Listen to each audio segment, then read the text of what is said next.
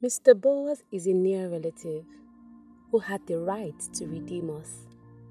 Hi, my name is Ruth, and Mama Naomi is a matchmaker. Working with Mr. Boaz has been a delightful experience. I have made friends with some of the maidens. One whole evening, Mama Naomi and I were gisting. She mentioned that she wants to find a husband for me to get married again.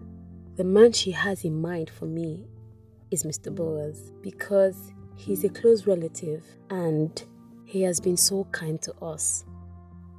She happens to know where he will be that night. I wondered how Mama Naomi had that information.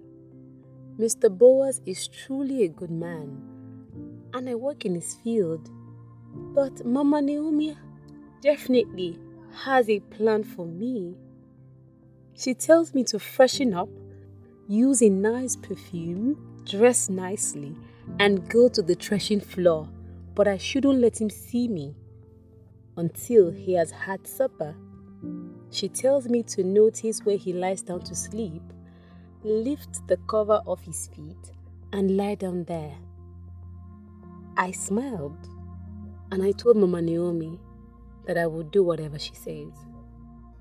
On my way to the threshing floor, I wondered if Mr. Boaz liked me because I am always focused on gleaning and threshing grain every day on the field.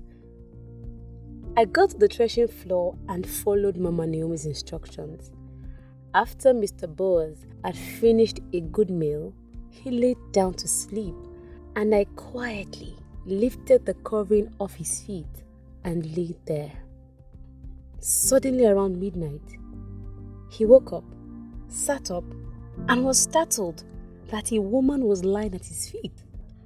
I was awake, but I was still.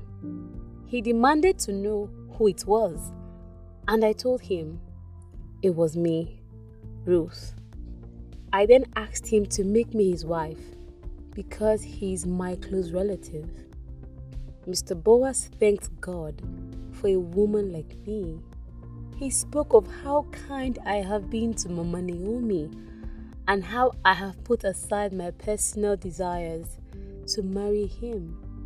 He assured me that he will do what I want because I am known as a virtuous woman by the people in the city. He informed me that there is another kingsman who also has the right to marry me, but if this kingsman does not accept me, he will accept me. Till I come your way tomorrow. Love, light, and laughter.